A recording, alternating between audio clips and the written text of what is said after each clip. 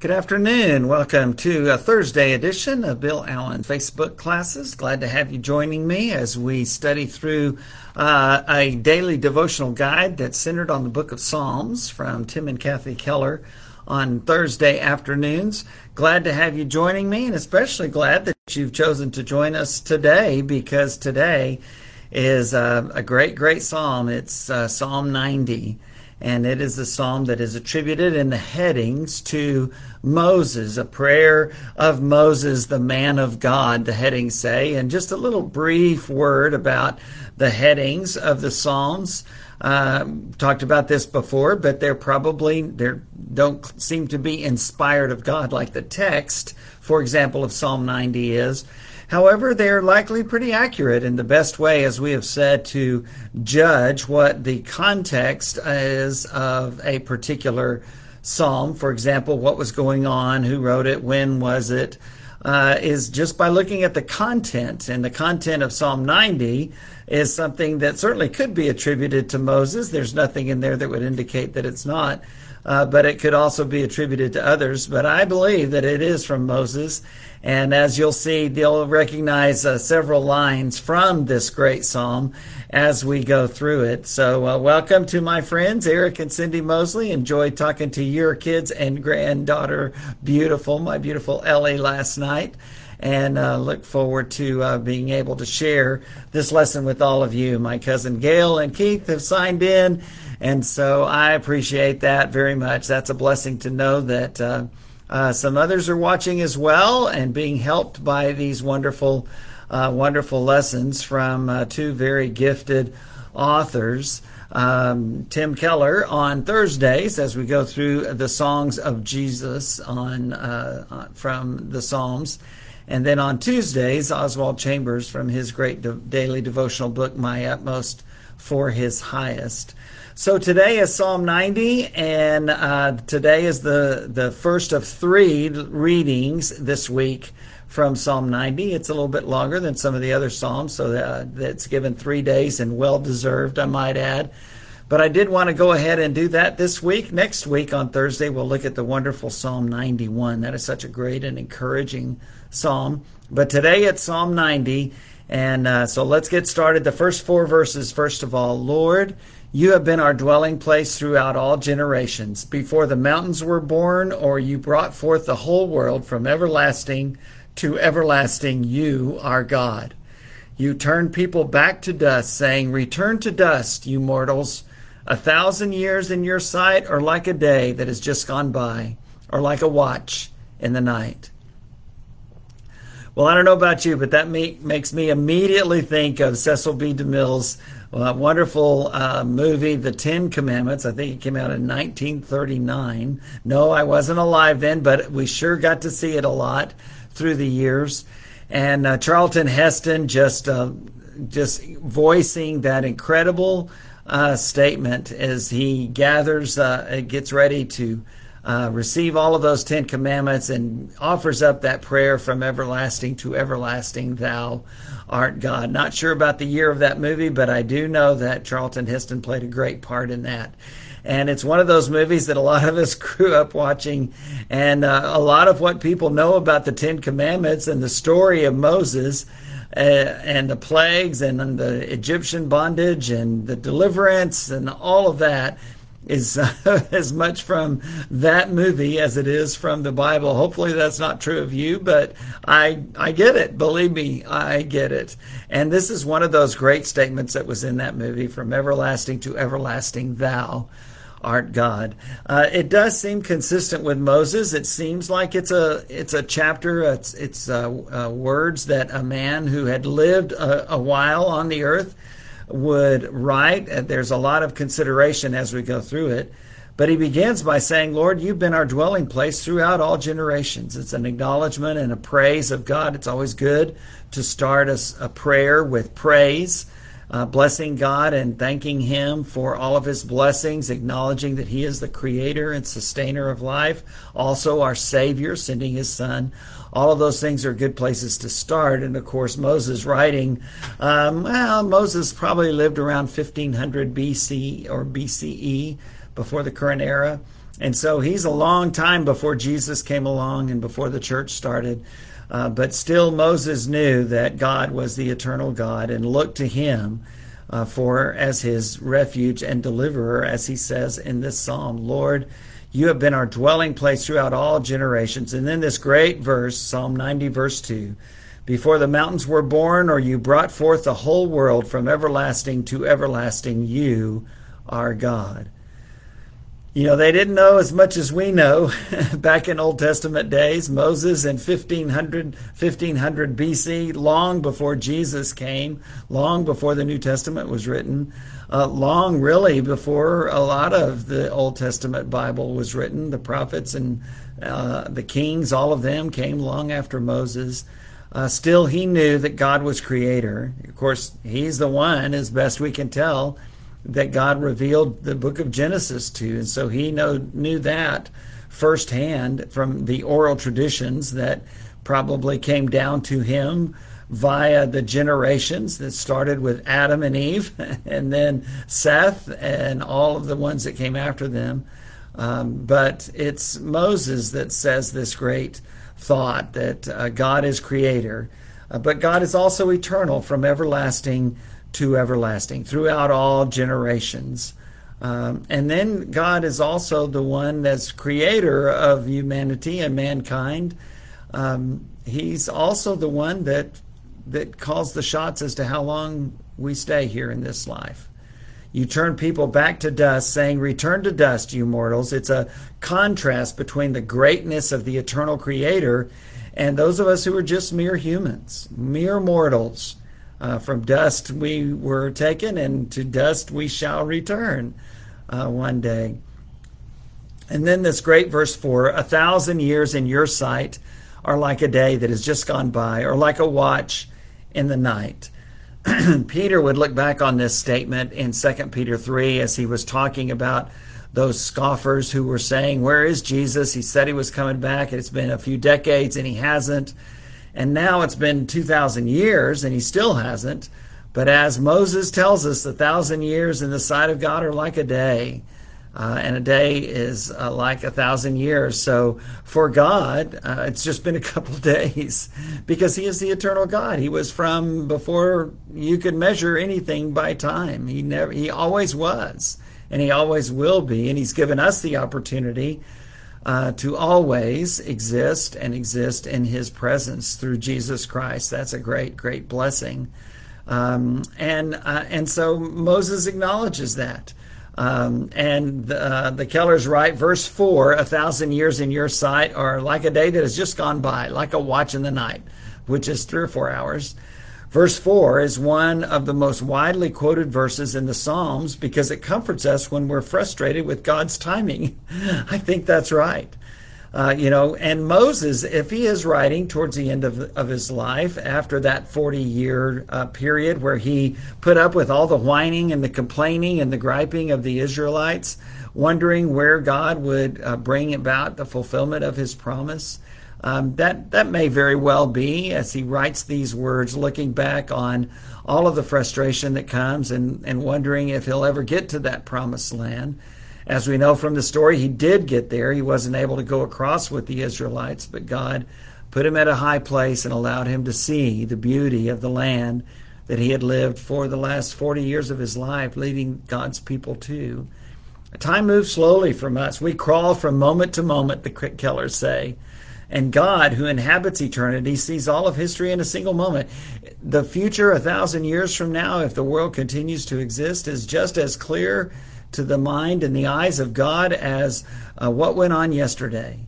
That's just the way God is. And this psalm acknowledges that.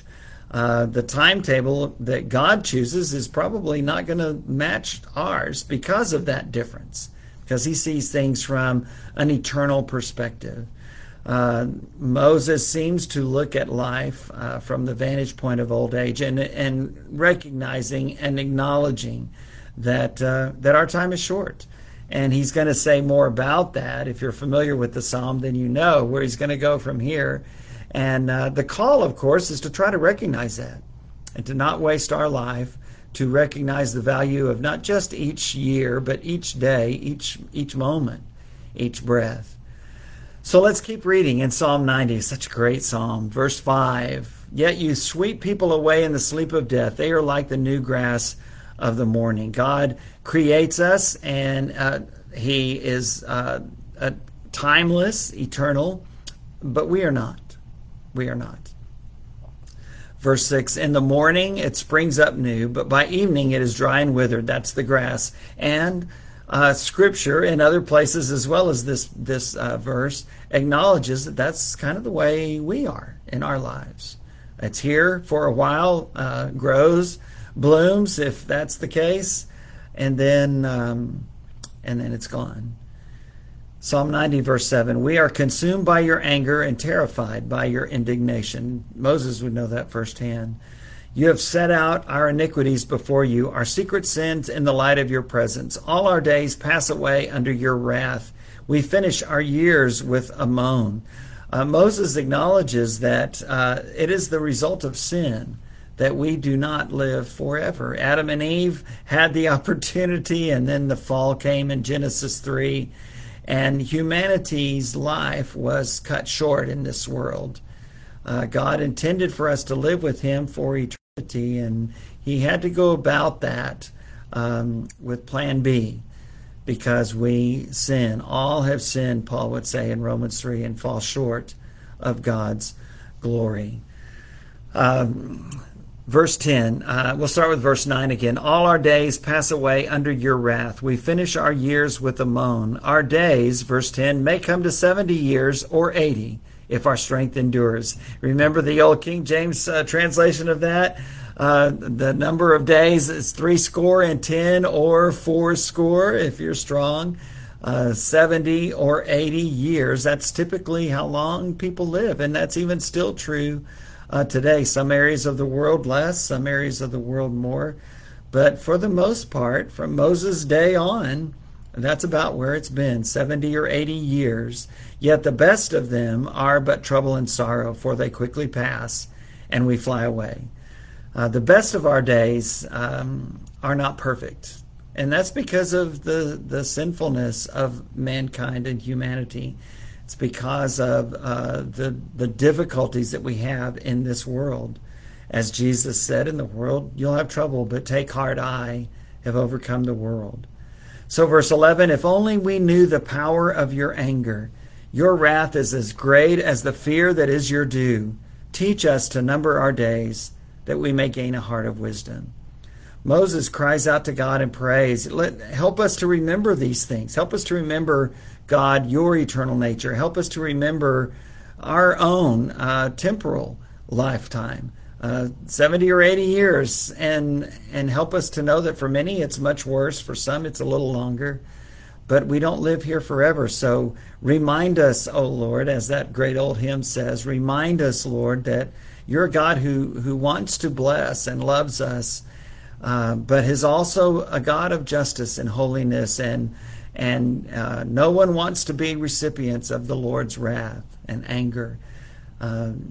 Paul talks about that in Romans 1, as God looks at the sins of the world, to the pagans, all people, and it's not a pretty picture. Teach us to number our days, that we may gain a heart of wisdom. It's interesting that Moses acknowledges that we are created by God, and yet we fell, and we have fallen into sin, and now because of that, this world is not our ultimate permanent home. This world does not last forever. Our bodies do not last forever. And so the call is to face sin and death from a realistic perspective. If we trust in our own abilities too much, as if we were superhuman and eternal, we won't be looking to God for the help and the hope and the life that only God can give. The Kellers say this, give me the strength, Lord, to ask the big question, would I be ready to die tomorrow? Because we know that for all of us that day will come, and we want to be ready. Scripture talks about it being like a thief in the night, and that happens in a surprise. It comes at a time when we're not expecting it. It comes unexpectedly. And so the reason Jesus tells us those things, scripture writers tell us those things, is so that we'll be ready every day.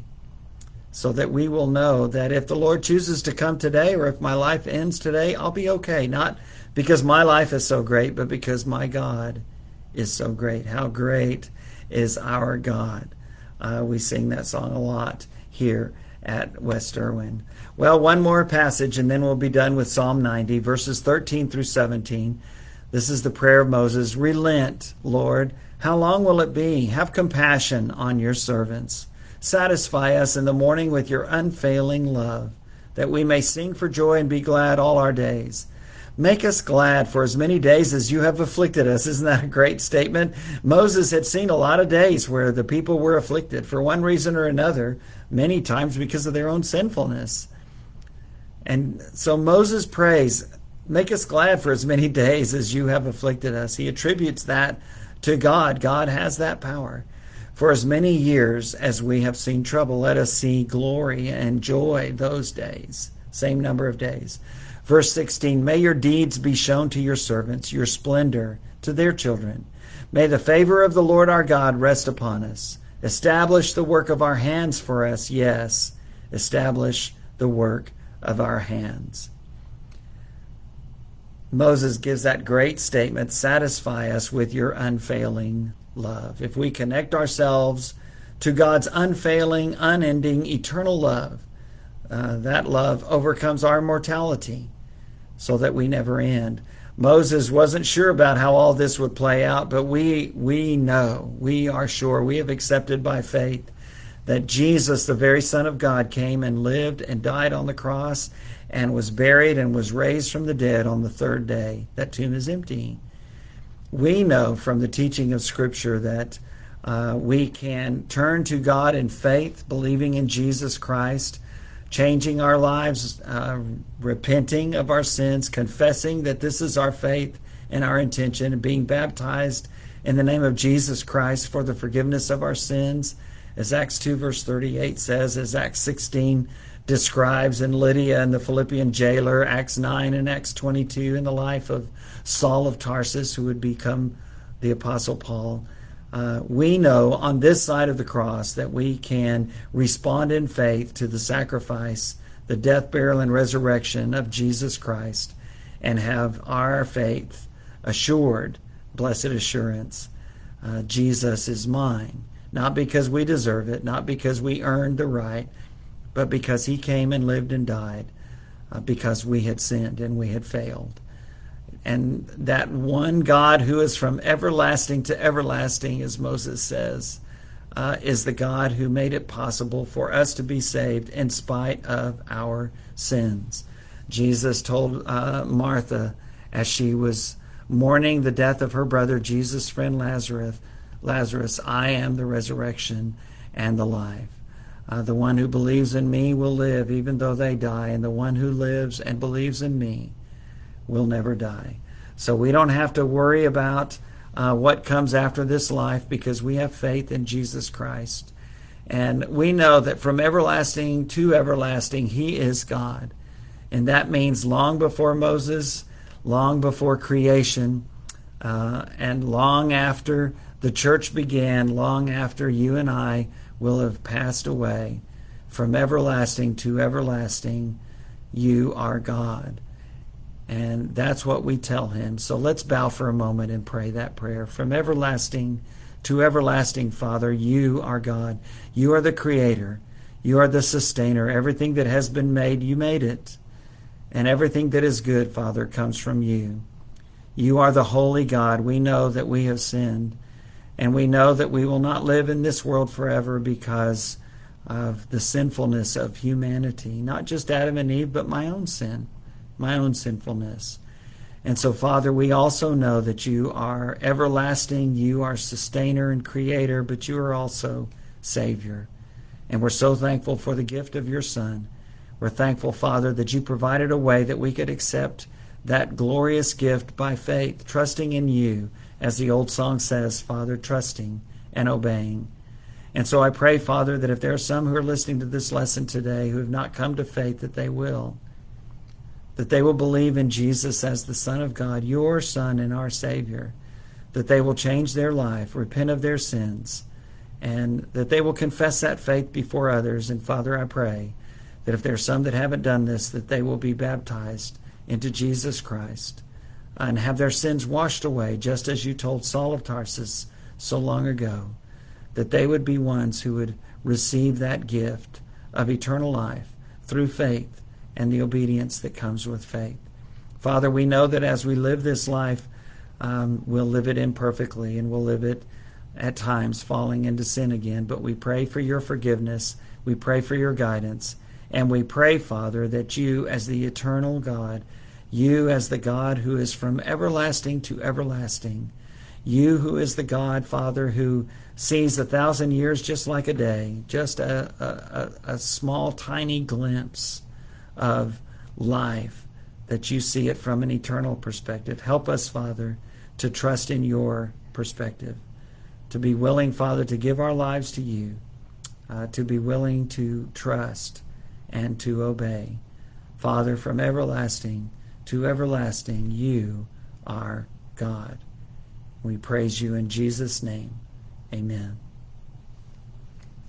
Well, I hope that you have a good weekend. I hope and pray that all are healthy on your end, and we pray for our loved ones. We pray for our church. We pray for our communities and our country and our world. And we pray to the one who from everlasting to everlasting is God. I look forward to seeing you on Sunday. If you can, join us online or on next Tuesday. God bless.